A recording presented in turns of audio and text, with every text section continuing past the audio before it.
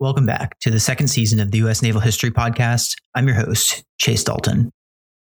Today's episode is the second and final episode on the Vietnam War.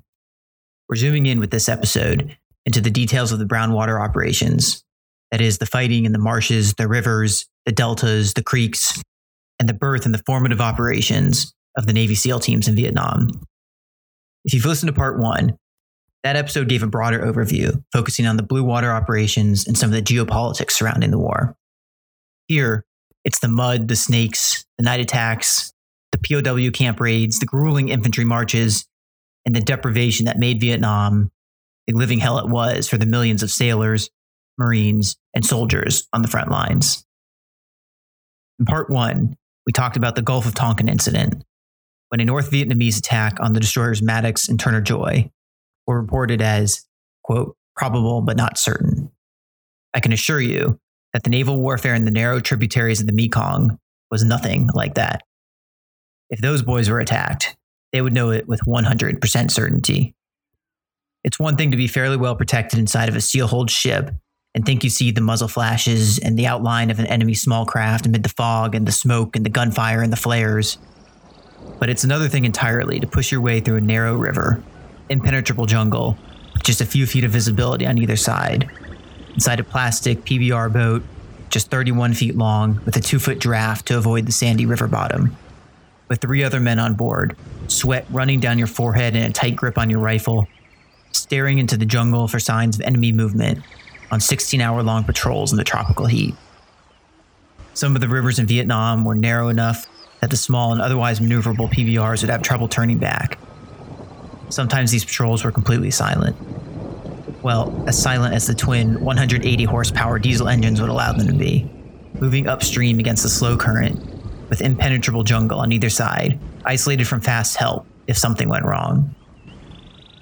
Sailors on these nerve-wracking patrols would describe the noise of the jungles all around them, shrinking monkeys and birds and bugs, and how the entire jungle would sometimes slip into unnerving silence, until it all started again, and everybody let out a collectively held breath. Sometimes the tensions of waiting for a firefight in an ambush grew. The hairs on the back of everyone's neck were standing on end in those lonely stretches of river, and the only way to relieve the tension was with a bang. As Navy Lieutenant Commander Thomas J. Cutler recalls, one of the most prized new toys of the sailors was the M79 grenade launcher. It was like a short shotgun. You pressed the trigger and heard a dry thump as the 40-millimeter round was shot from the barrel, followed a few seconds later by an explosion in between the trees and the shore. As Navy Lieutenant Commander Jim Vincent puts it, reconnaissance by fire, kind of like poking a hornet's nest to see if anyone's home. Where there were enemies in the bushes, and this must have been terrifying, the knowledge that the apparently quiet green barrier on the jungle, which pressed right up against the riverbank on both sides, could be filled with Viet Cong, and that they could start shooting at any minute. Add to that the monsoon climate alternating between drenching rains and withering heat, and the sheer labyrinth-like extension of Vietnam's river delta systems and mangroves, many of them still uncharted in the 1960s. And that offered a unique and terrifying component to the naval war. But nonetheless, you had to do it, because your boss, Admiral someone or another, said that this area in particular was vital to control and to the outcome of the entire war. Operation Game Warden, under which sailors patrolled the rivers of the Mekong Delta, was one of the longest of the Vietnam War, spanning from 1965 until the end of the U.S. intervention in the country. In those 8 years, although varying in intensity, 200 sailors were lost. However, the kill ratio of Task Force 116 operatives were 40-1, one of the highest of all U.S. forces in Vietnam. 2 of Game Warden's sailors were awarded the Medal of Honor, Petty Officer First Class James Williams and Seaman George Otet. Vietnam has some 2,500 rivers and 16 major river basins. These river systems were important traditional travel routes for people and goods. And during the monsoon season, these rivers flooded the rice-growing lowlands and deltas of Vietnam. Control over the food supply, and in Southeast Asia at the time, even more so than now, the food supply was completely synonymous with the rice supply. It was one of the most important strategies in the war. There are 2 enormous river deltas in Vietnam, the Mekong Delta in South Vietnam, and the Hong, or Red River Delta, in North Vietnam. controlled by the communists. During the Vietnam War, these were the areas which fed the North and the South Vietnamese populations, respectively. But while the rice from the Hong Delta in North Vietnam was regularly reaped and distributed among the North Vietnamese population, the situation was much more difficult in the South. In South Vietnam's Mekong Delta, the Viet Cong, who, if you remember, were the insurgent forces fighting on behalf of the North Vietnamese, significantly disrupted the South Vietnamese government's control over the rice. And I think this is true of every government in history, that if you can't fulfill that very bottom slice of Maslow's hierarchy of needs and feed your people, the government's going to start having problems. With the Mekong River Delta system an active battleground, gaining control over a given length of river was often temporary, and to hold a position was painstakingly difficult but vital, because there was literally no other way to transport the rice in Vietnam and feed the population at the time. It was not just a question of numbers and firepower. As Kennedy had anticipated, Vietnam posed a different kind of threat. It was a different kind of war, an announcement of hard times to come. Vice Admiral Robert S. Salazar sums it up in an interview where he says, "People want to do things like get a high body count. That goes into statistics someplace, and that proves you're winning a war. Well, in reality, what we should have been doing, concentrating on, was an interdiction campaign against infiltration. And we had the tools to do it. And we had disposed our forces. We would have had a low body count, and I think we'd have been much more effective. Because one thing we had to do was to keep the supply of weapons and ammunition down. The populace was neutral, I would say. Most peasants want to be left alone. The way to reduce the effectiveness of the enemy was to concentrate your resources, including your manpower, on interdiction of his movement of weapons primarily." And this would become even more obvious with the publishing of the so-called Bucklew Report. Captain Phil H. Bucklew is one of those legends that appears to have made a difference in every single conflict he participated in. He was a professional football player who heard the news about the Pearl Harbor attacks in the middle of a game. The next day, at the age of 30, he joined the Navy, where he volunteered to join the first ever class of 10 Navy Scouts and Raiders, a planned elite group of combat swimmers who would scout the beaches ahead of an amphibious landing. By September of 1942, the force was ready to scout the landing sites for Operation Torch, the Allied invasion of German-occupied North Africa. On the way to the landing site in Algiers, his ship, the USS Leedstown, was sunk by a German submarine.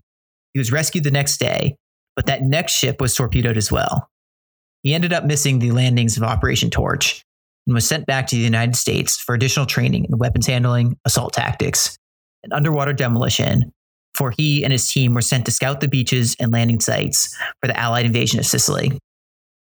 His team landed on the beaches in the dead of night before the main assault and communicated back the exact landing details via flashlight signal to the ships offshore. Unfortunately, on one of the surveillance missions, his team was detected and withstood a German assault, all while directing the main force ashore. Bucklew was awarded the Navy Cross for extraordinary heroism and distinguished service as a scout boat officer during the invasion of Sicily, but his war was far from over. He and his team repeated the beach reconnaissance mission in southern mainland Italy, where his team got caught, in canoes, in the middle of a firefight between British warships at sea and German shore defenses on land. Notch up another Silver Star for Bucklew. His next mission was in England, where he and his team began training for D-Day. He conducted a recon mission to the Normandy beaches before the actual invasion happened, gathering sand samples to see if the soil would be strong enough to support heavy vehicles. On the day of the actual invasion, he landed before the main force on Utah Beach, won another Navy Cross while leading the first wave of tank-carrying landing craft to the beach in his scout boat, and then throughout the day, under heavy enemy fire, continued directing secondary assault waves and supporting fire against German positions, and rescuing drowning soldiers in the heavy surf, and then went on to fight inland over the course of the next several weeks. In October of 1944, Bucklew was sent back to the United States to lead training for a new jungle warfare Navy Scouts and Raiders team before being sent to lead it in combat against Japan. Bucklew and his jungle warfare team were dropped off in Calcutta, India, and slogged their way through the jungles of Burma and across the border into China, where he and his team dodged the Japanese while making reports about potential amphibious landing sites in eastern China. The knowledge of the atomic bomb was so secret, the operational commanders made the very valid assumption that the only way to get the Japanese out of China would be to invade it, and for that, the army needed to know where they could land troops. But before the landing was needed, the war was over. But never fear, Bill Bucklew was just getting started. He returned to civilian life and served as the football coach at Columbia University while studying for a PhD before duty called again in 1948. He was being recalled into active service as the commanding officer of Beach Jumper Unit 2 in Little Creek, Virginia, where he built a prototype special forces unit, and then was assigned to the CIA and promptly sent to Korea, where he and his team began landing commandos and spies covertly along the North Korean coastline after the armistice which ended the active hostilities was signed in the Korean Peninsula. Then, it was back to the U.S. for Bucklew, where he was placed in command of the Amphibious Training Command, followed by command of the Amphibious Intelligence School. By 1961, the rumblings of war in Vietnam were starting, and Bucklew was placed in command of a unit which performed surveillance on the Vietnamese coastline. So by then, really, the question was, who else would President John F. Kennedy possibly have chosen to lead this newfangled SEAL team concept? Bucklew was the pick and is considered the father of the Navy SEALs, and he led from the front. His orders were broad in Vietnam. Quote, "I don't know exactly what I want you to do. I want you to tell me, from what you see after covering the area, what you recommend, what the problems are, and what should be done. I want to know why all I get from Vietnam are glowing reports of our accomplishments, and meanwhile, we're getting the hell kicked out of us. That's your job." Early in 1964, Bucklew was sent to the Mekong Delta to assess the situation at the borders and the possibilities for a seaborne invasion. The United States still had not officially entered the Vietnam War. His task force, the Vietnam Delta Infiltration Study Group, was conducting a comprehensive study of the problem of enemy infiltration of men and supplies into the South Vietnamese Mekong Delta region across the Cambodian and Lao borders. That same year, the study group published their findings in what became known as the Bucklew Report.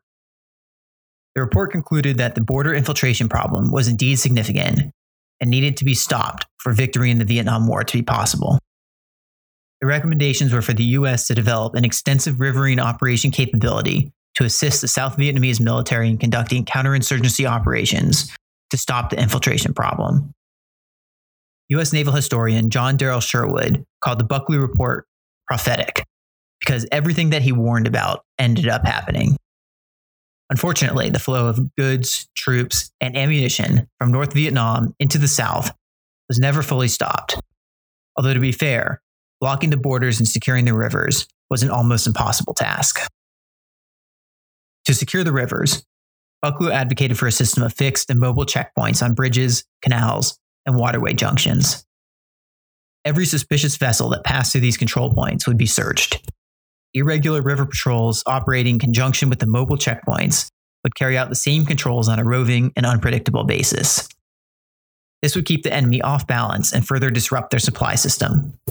The Bucklew Report also noted that there were 6 underutilized Vietnamese Navy river assault groups, and that they should be used to raid Viet Cong landing sites, way stations, supply depots, and assembly points on the river.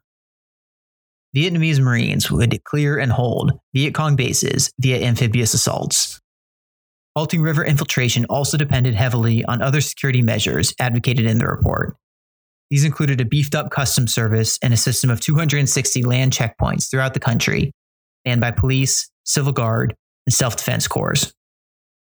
One important remark the Bucklew Report notes is that, quote, "control of the shoreline must be achieved prior to establishment of effective river control." This was never achieved during the Vietnam campaign, despite highly successful early raids by mobile riverine forces in the early years of the war, which located, trapped, and eliminated thousands of Viet Cong fighters and sweep and destroy joint raids with the South Vietnamese Marines. The Viet Cong were able to adapt and evade these large raids that they could not beat in head-on combat. Finally, the Buckley Report recommended that a coastal quarantine be enforced by the 600 or so junks that the coastal force had. U.S. officials remained cognizant throughout the Vietnam War to the points raised in the Buckley Report. Moreover, the first full-scale operations were shaped by Buckley's recommendations, in part because his report was the first comprehensive look at then-modern Brownwater operations. World War II saw little use for a Brownwater force, and the leadership of the Navy was made up of the men who had been junior and mid-grade officers during World War II. Korea was similar, and in between, the Navy had been focused on developing and maintaining a blue water force with the reach to check the Soviet Union. The Buckley Report influenced the thinking behind Operation Market Time, which was developed to control the coastal areas, and Operation Game Warden, which did the same for the major river systems coming out of Laos and Cambodia, as the North Vietnamese shifted tactics to avoid coastal interdiction. If you haven't listened to the previous episode, I talk a lot more about Operation Market Time there, so go back and listen to it. The Buckley Report also offered interesting insight on the real state of the enemy and of Allied forces, and offered two important conclusions. One, that the Viet Cong were infiltrating large numbers of personnel and supplies from North Vietnam across the border via the river systems from Cambodia and Laos. And that two, the seaborne infiltration route, which was thought to be primary, was actually the secondary method used for high-value items. The Buckley Report also determined that the South Vietnamese Navy did not possess the capability to single-handedly stop the infiltration problem, and the only way to prevent enemy infiltration was for the United States to assist the Vietnamese Navy and form a riverine warfare capability. So let's start with Operation Game Warden. The first challenge that the U.S. Navy faced after it became clear that an on-the-ground intervention in Vietnam was inevitable was the lack of craft suitable for fighting in the rivers and the marshes. Most of the PT boats used during World War II had been disposed of after the armistice. The Navy simply saw no use for them, and the maintenance to keep them serviceable was expensive. Fast forward 17 years to 1958, and the events in Vietnam demanded a small, fast, shallow draft boat that could navigate the delta and coastlines of Vietnam. The Navy eventually selected a class of Norwegian-built small boats, which were given the official designation as Nasty. These Nasty class vessels, with their high maneuverability and relatively silent motors, were instrumental to Operation Game Warden despite their wooden hulls, which is why they would be later replaced by the aluminum-hulled Osprey class. These PFT, Patrol Torpedo Fast boats, were 80 feet long with a standard complement of 17 men, and were the perfect companion to the smaller, fiberglass, PBR, Patrol Boat Riverine crafts. Together, they very successfully worked with the South Vietnamese Navy to implement a nighttime curfew in several regions of the Mekong Delta and to slow the infiltration of Viet Cong troops and equipment into South Vietnam. In March of 1965, the first PBRs arrived in Vietnam. Administrative organization for Game Warden fell on River Squadron 5, with 4 subordinate river divisions set up within each squadron. Each river division had 30 boats, which were then assigned to 3 river sections of 10 boats each.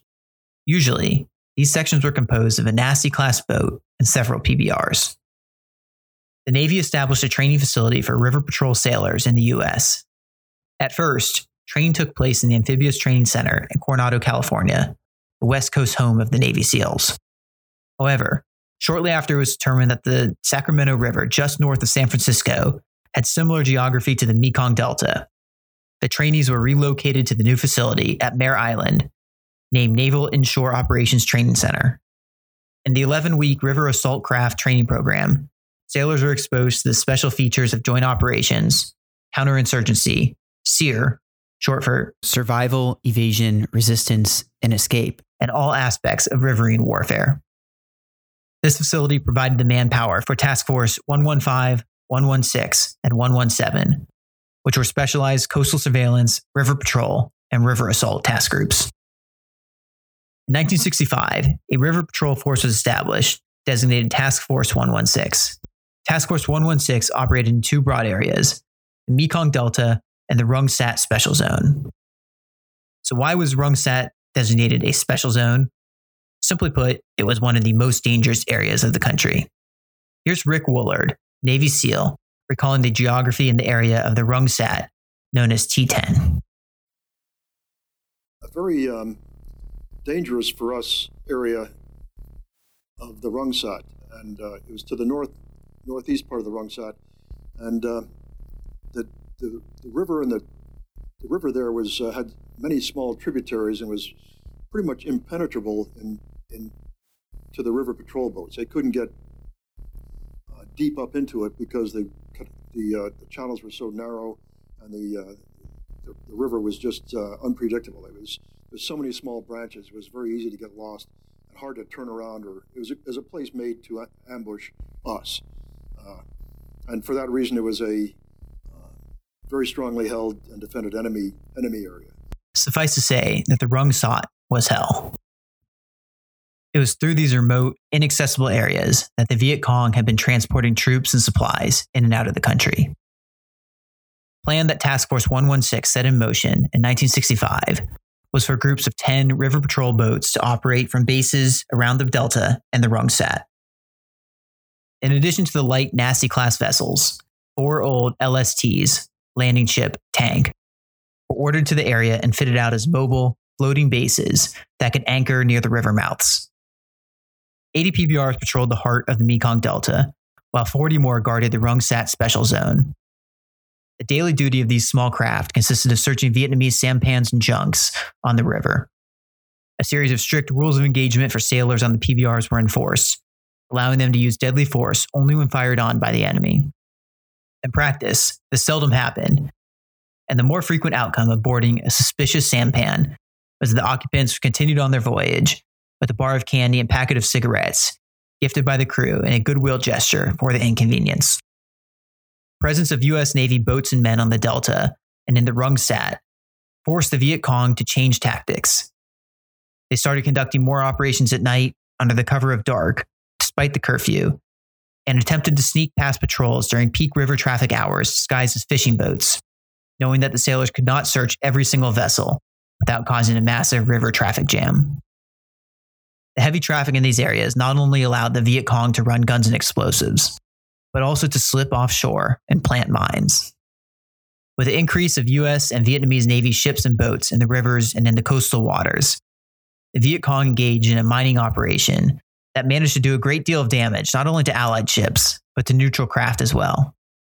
Securing the commercial and military ports had been a high priority for the U.S. Army since assuming an active role in the war, especially in the most important seaports of Saigon and Na Bay. As Ralph Christopher and Chief Jim Davey put it in their book Iron Butterfly, all went well until 0130 hours, May 26, 1966, Black Thursday, when a mine blasted a 20 feet by 10 feet hole in the starboard quarter of SS Eastern Mariner at anchor in Na Bay. The Panamanian registered ship carried 4,000 tons of cement. U.S. Navy SEALs conducted checks on all of the ships in the anchorage, and at 1000 hours, a mine was found attached to the hull of the French-registered SS Milo Del Mar. At 1230 hours, the sinking Eastern Mariner was beached on the eastern bank of Na Bay River. A little over an hour later, a mine was discovered on the anchor chain of the SS Our Lady of Peace, which was carrying 500-pound bombs. On that fateful day, the U.S. Navy learned that we needed to seriously strengthen our security and control over the rivers and port areas. The event merely underlined the substandard security in the area during these early operations of Game Warden. While Game Warden did make things more difficult for the Viet Cong, it did not deter them from operating in the area. They just changed tactics. And as was made clear during that Black Thursday, the Viet Cong focused more effort on attacking civilian vessels. Later that year, the Viet Cong mined the military sea transport service ship Baton Rouge Victory, blowing a 16 by 45 foot hole in the port side of the vessel, which killed 7 crew members. Baton Rouge Victory mining resulted in the single largest loss of life suffered by the American merchant mariners from enemy action during the war. Minesweepers were deployed, but soon enough, the enemy expanded its attacks to target the minesweepers too. Since June 1966, Mine Squadron 11, Detachment Alpha, had been keeping the major shipping channels in the Rungsat area clear of mines using minesweeping boats, or MSBs. The MSBs were 57 feet long, wooden-hulled boats lightly armed with one 50 caliber machine gun, 4 30 caliber machine guns, and a Honeywell 40mm grenade launcher, surface radars, and minesweeping gear for clearing explosives from the waterways. MSBs generally carried a crew of 6 and had a maximum speed of 11 knots. It would make several daily sweeps in the Long Tao shipping channel, slowly moving at a speed between 5 and 7 knots. But it was precisely their slow speed and light loadout and lack of armor which made them particularly vulnerable to ambushes. Historian John Darrell Sherwood again shares his opinion of this type of craft. Quote, "The boat was not designed to operate in the high-threat environment of the Delta, but the men of Mine Squadron 11 persevered nonetheless, living up to the Navy minesweeping community's motto of wooden ships and iron men, and earning the Navy's first presidential unit citation of the war." End quote.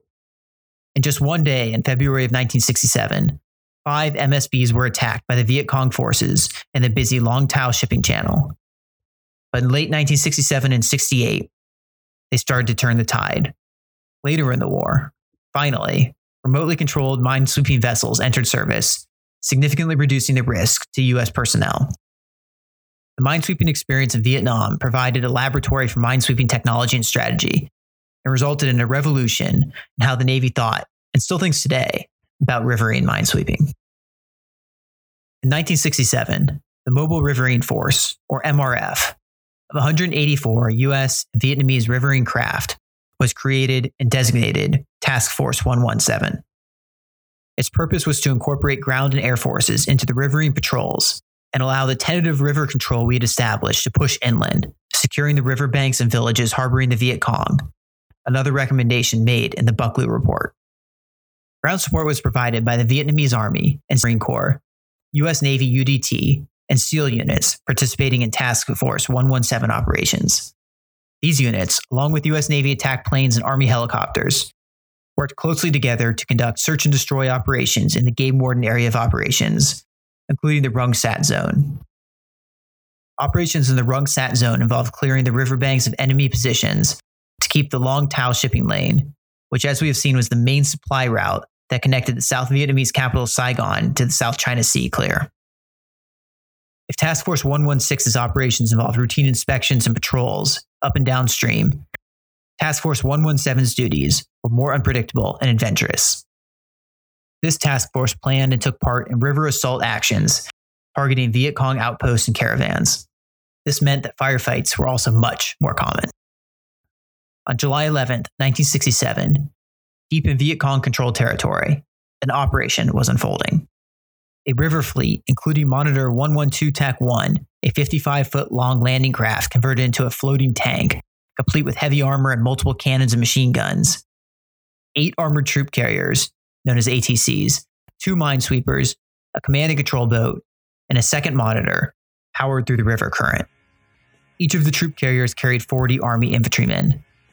That day, the ATCs were tasked with landing troops at different positions along the river, and then to take station to block possible enemy escape routes. During one such landing, the enemy detonated a Claymore mine just when the ATC was dropping the ramp. 7 sailors and 4 soldiers were wounded in the initial attack. Immediately, a group of Viet Cong emerged from the hole in the ground and started firing. More rounds were shot from the jungle, but no Viet Cong soldiers were visible from the boats. Bosun's mate second class, David K. Butler, was the coxswain on the first monitor boat. When he started receiving enemy fire, he fired back, alternating between the 81mm mortar and the 50 caliber machine gun that was mounted on the boat. He could hardly see where the bullets were coming from. He recalls the attack with these words: "I put many rounds into the jungle. I did it because I was scared and I wanted to kill them before they killed us. If you weren't scared, you weren't there." End quote. Reportedly, they couldn't see the enemy, and the soldiers and sailors that were ambushed that day responded with all of their firepower against the jungle. Air support was called, and a pair of Navy A-4 Skyhawks responded, dropping bombs and napalm over the suspected enemy positions. The airstrikes gave the men a brief moment of relief. The enemy had sustained casualties, but they were not defeated. 1 rocket launcher was destroyed before it could fire. A second Viet Cong fighter, with an anti-tank rocket launcher, managed to fire a round that hit the monitor's conning station, killing the captain and wounding 6 more sailors with shrapnel. More men came out of holes than the sailors and the soldiers could count, and charged against the flotilla. carrying only small arms and determination. Again, Butler recalls, quote, all hell broke loose. So I grabbed a 50 caliber machine gun and poured fire everywhere.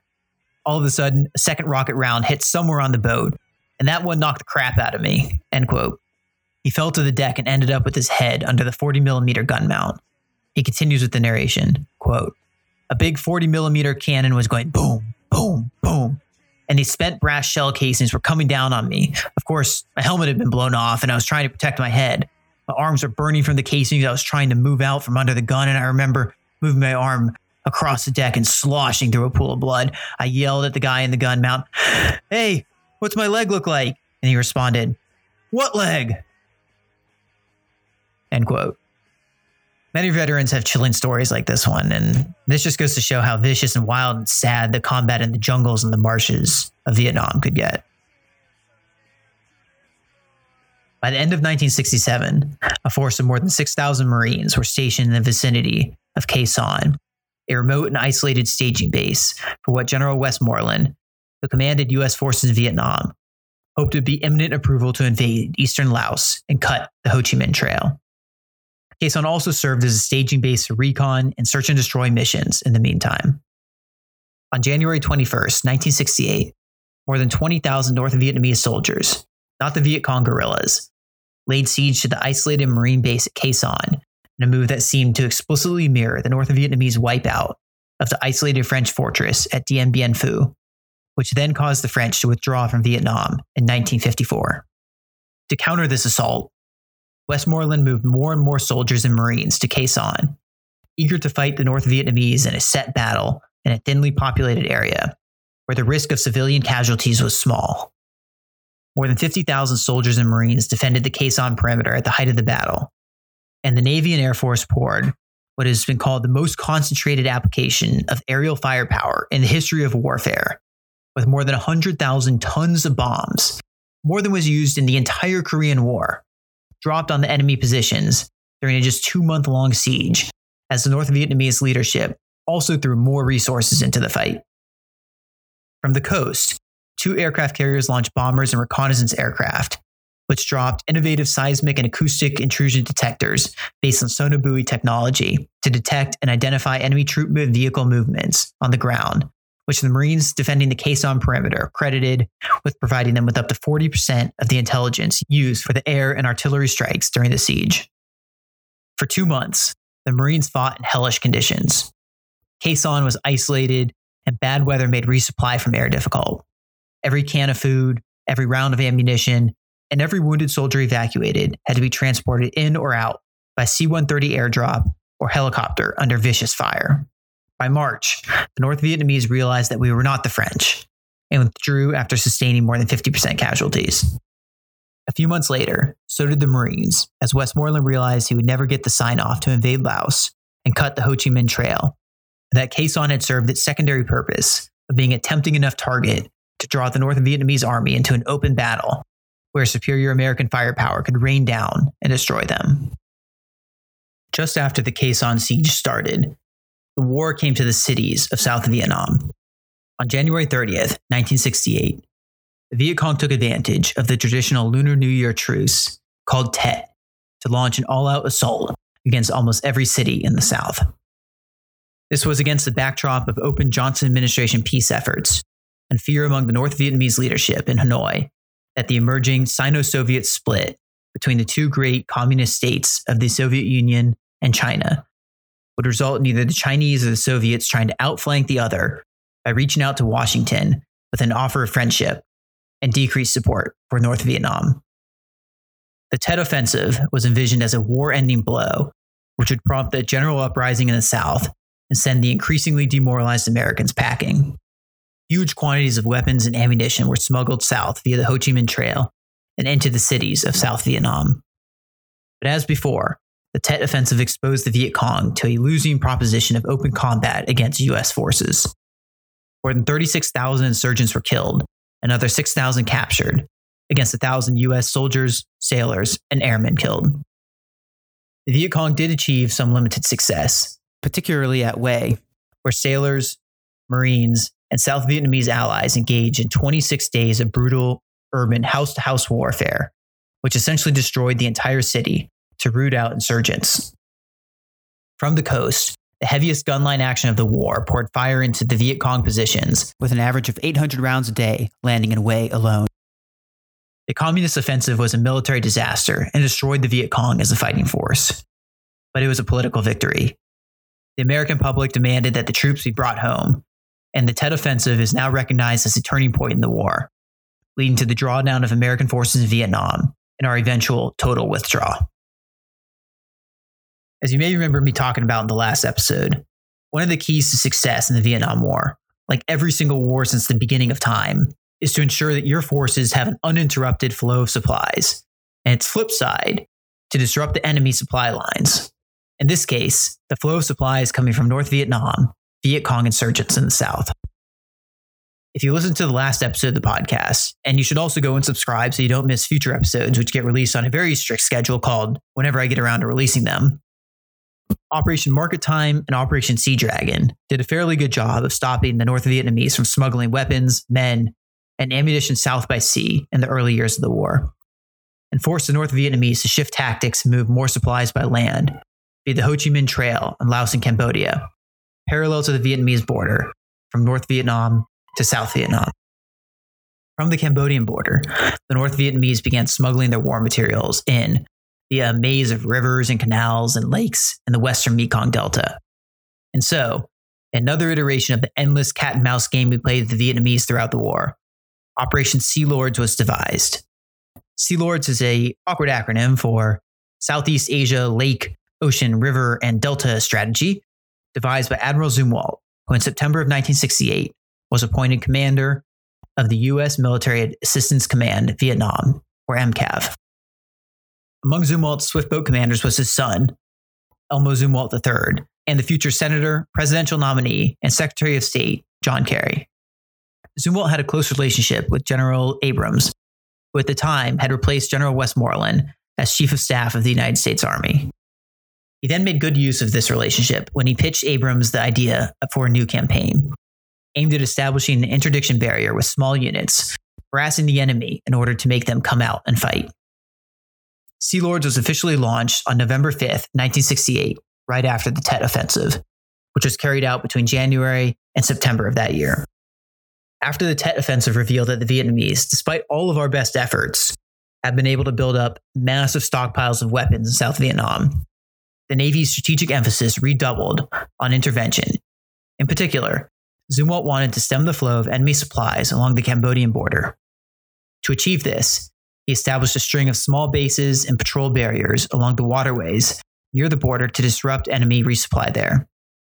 In October of 1968, the strength of the in-country Navy was at its peak.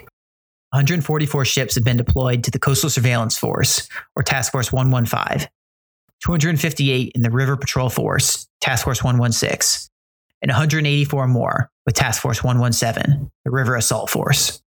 To this, we can add 655 craft of various types that the Vietnamese Navy was operating. By spring 1969, these forces were seizing over 200 tons of supplies per month near the border, which sounds like a lot, but in military supply terms is less than a drop in the proverbial bucket. The counter-argument, which MCAV Commander General Abrams made, was that Sea Lords greatly reduced the Viet Cong activity in the Delta through deterrence. Sea Lords had four main initial objectives, although they were expanded later. Each one of these barrier operations had a particular code name. Operation Search Turn involved the interdiction of Viet Cong infiltration routes from Cambodia along the canals from the Basik to the Gulf of Thailand. Operation Foul Deck covered the pacification of the selected trans-Delta waterways. Operation Giant Slingshot called for pacification and clearance of the so-called Basik Islands. And last but not least, Operation Barrier Reef sought to harass the enemy in order to keep them off balance. Of the four, I'm only going to go into detail on Operation Barrier Reef, which started in January of 1969. This was the final link in the upper Mekong Delta barrier and was part of the aggressive stance Admiral Zumwalt had determined for Operation Sea Lords. The area of Operation Barrier Reef cut through the infamous Plain of Reeds, and it connected two barriers in the west, named Foul Deck and Search Turn, with another one in the east, effectively completing a continuous waterway barrier that extended from Tay Ninh City, northwest of Saigon, to Ha Tien and Ratchagia in the Gulf of Thailand. The enemy's reaction to the new operation was, as expected, intense. 4 sailors were killed and 16 were wounded in the first few weeks of the operation. Ambushes and mining were frequent. The open terrain of the Plain of Reeds, as the area was known, made infiltration through the area risky for the enemy. Once detected, the Viet Cong had difficulty withdrawing from the area due to the same lack of cover. So after the first initial forays, the Viet Cong began to back off. They had no advantage in fighting against massively superior U.S. military firepower in what was effectively a shallow, flat swamp with only waist-high reeds for cover. Contact grew less frequent here than in other barriers. However, despite the lighter activity, barrier reef had to be maintained to ensure the integrity of the entire barrier system. The operation continued into the summer of 1970 and then was gradually taken over by the Vietnamese Navy. Operation Barrier Reef was also successful in keeping the enemy off balance, one of the main objectives of Operation Sea Lords. This included penetrating deep into enemy-controlled areas. One cool example of this occurred in May of 1969. The Navy wanted to move PBRs into an area of the Saigon River not previously included in the Navy's area of operations. 6 Army Sikorsky CH-54 Sky Cranes were used to lift PBRs from River Division 574 out of the water, dangling them below the massive helicopters, and fly the craft and their crews to the upper Saigon River, a process that took only 3 hours, whereas by water it would have taken 4 days. The unexpected appearance of the PBRs caught the Viet Cong by surprise, as had been hoped, and a key staging base was destroyed. The Navy repeated the same tactic to move troops and equipment deep into enemy territory, effectively controlling important waterways as part of the Barrier Reef operation. Now I want to shift gears a bit and talk about the emergence of special operations in the Vietnam War. Vietnam was the proof that a new form of warfare that first emerged as ad hoc commando forces in World War II will be vital to the wars of the future. To expand on this concept, a new kind of warrior and a new kind of training would be needed. Not since the days of swords and shields would such a small group of elite soldiers be able to have such a big impact on the battlefield. President Kennedy issued an executive order directing each arm of the U.S. military to create a new counter-guerrilla force. The Army had the Green Berets. The Navy had already been training frogmen since World War II, and so when it came time to create a new unit, they adapted what had already existed. The best of their underwater demolition teams, or UDTs, would provide the manpower. The new Navy unit would have to be able to fight on land and sea, but also infiltrate by air if required. The SALs don't sound quite as intimidating as the SEALs, so the SE part from C was used to create the now famous, if somewhat clunky acronym for the new elite unit, the Navy SEALs. Only the best men were chosen from the UDTs on the East and West coasts to fill out the ranks of the new SEAL units. 50 men and 10 officers on each coast were chosen to make up the first new SEAL teams. On January 8th, 1962, SEAL Team 1 was commissioned in Coronado, California, and SEAL Team 2 was commissioned at Little Creek, Virginia. The men who made up the teams were chosen for a variety of skills.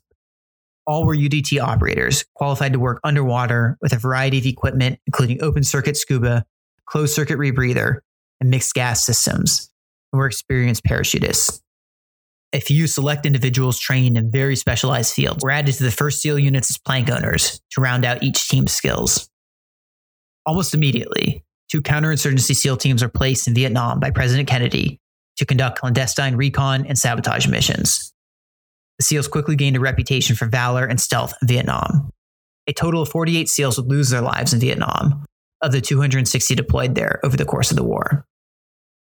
One SEAL legend is Master Chief Bosun's mate, Rudy Bosich, who has the record of longest time in service of any man ever in naval special warfare. He joined a UDT team in 1950. By the time he got deployed to Vietnam, he was already a seasoned SEAL and wanted to see some action to validate the constant training and pentathlon competitions he did with other SEALs. He describes the first impressions of Vietnam like this, quote, "There was an enthusiasm on the part of almost all the men at the idea of going to Vietnam. After all, this is what we'd been training for. When things really got rolling, many of the men at the creek would check the message boards to see if there was any need for replacements in any of the deployed platoons. If somebody was wounded over in Nam, we'd send a replacement that day if at all possible. Some men just live for going to Vietnam," end quote. It's hardly surprising. These men were the most prepared tactical units in the Navy. And what good is all that training if you're not applying it in the field? The primary goal of the Navy SEALs during the early Vietnam years under the Kennedy administration was to help develop South Vietnamese naval commandos. But under the Johnson administration, the Navy was given the green light to conduct more direct commando operations. Submarines Perch and Sea Lion were specially modified for special operations missions. Detachable undersea vessels were prepared to land SEALs, Green Berets, and South Vietnamese naval commandos behind enemy lines, gather intelligence, and rescue aviators shot down over hostile territory. The Navy SEAL commandos not only used tactical intelligence with devastating effect on the enemy, but also gathered precious information. Whenever possible, SEALs avoided engaging in heavy combat with enemy troops, even though it inevitably happened, and the SEALs almost always emerged from these firefights with overwhelming kill ratios. SEAL missions more often entailed collecting intel on locations, resources, movement, and the leadership of enemy forces. When a target was identified, they would capture or kill enemy leaders, retrieve battle plans or political documents, and gather whatever other intelligence could be scooped up before the enemy arrived in force. In one typical raid, a SEAL platoon was tasked with capturing Viet Cong leaders reported to be meeting near Phan Thiet, a seaside town east of Saigon. At night on July 4th, 1967, several SEALs swam ashore, and once they determined that the beach was free of enemy lookouts, signaled for more SEALs embarked in a rubber boat to join them. The group advanced inland and successfully captured 3 Viet Cong leaders, killed another who attempted to escape, and gathered a trove of political and military papers within minutes before heading back to the beach. Protected by naval gunfire from destroyer Brush, the ship which had transported them to the location, the SEALs safely paddled out and embarked along with their haul of prisoners and documents. No U.S. casualties were reported that night. Although not every SEAL mission ended up this way, this is an example of what they were trained to do: to infiltrate enemy-controlled areas, gather intelligence, and successfully reach the extraction point efficiently and swiftly.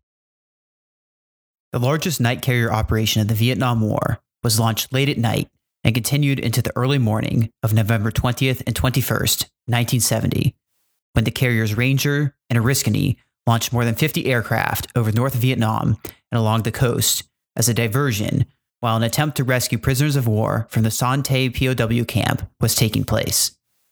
Son Tay was only 23 miles from the North Vietnamese capital of Hanoi, meaning that it was a risky mission into the heart of enemy territory.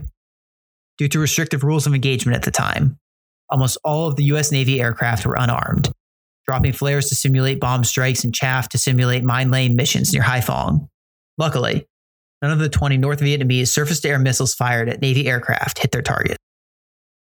The Navy diversion was a success, and the Air Force strike team of 6 helicopters, 2 large support aircraft, 5 small attack planes flew in from airstrips in Thailand unnoticed, landing 56 specially selected and trained Army Special Forces soldiers just after 2 a.m. in the morning. After disgorging the Special Forces operators, a report of negative items was sent back to base, and these soldiers piled back into the helicopters, which took off again for the Thai border with no casualties. This carefully planned rescue operation was the equivalent of the Bin Laden raid, where the group trained for months on a full-size replica prison built in Florida. However, despite almost flawless execution of the dangerous mission, the North Vietnamese had moved all 65 POWs at Son Tay to a camp closer to Hanoi in July of 1970. Despite the failure, the news of the mission reached the POWs, resulting in a huge boost of morale as tangible proof that they were not forgotten, and proved to the North Vietnamese that the American South Vietnamese could easily reach the best-guarded North Vietnamese strongholds.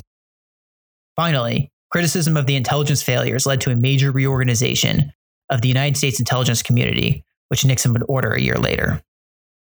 In 1971, the Nixon administration's policy of Vietnamization of the war was in full stride. The number of U.S. troops in the country and the number of casualties quickly decreased, and the South Vietnamese troops took on more combat roles.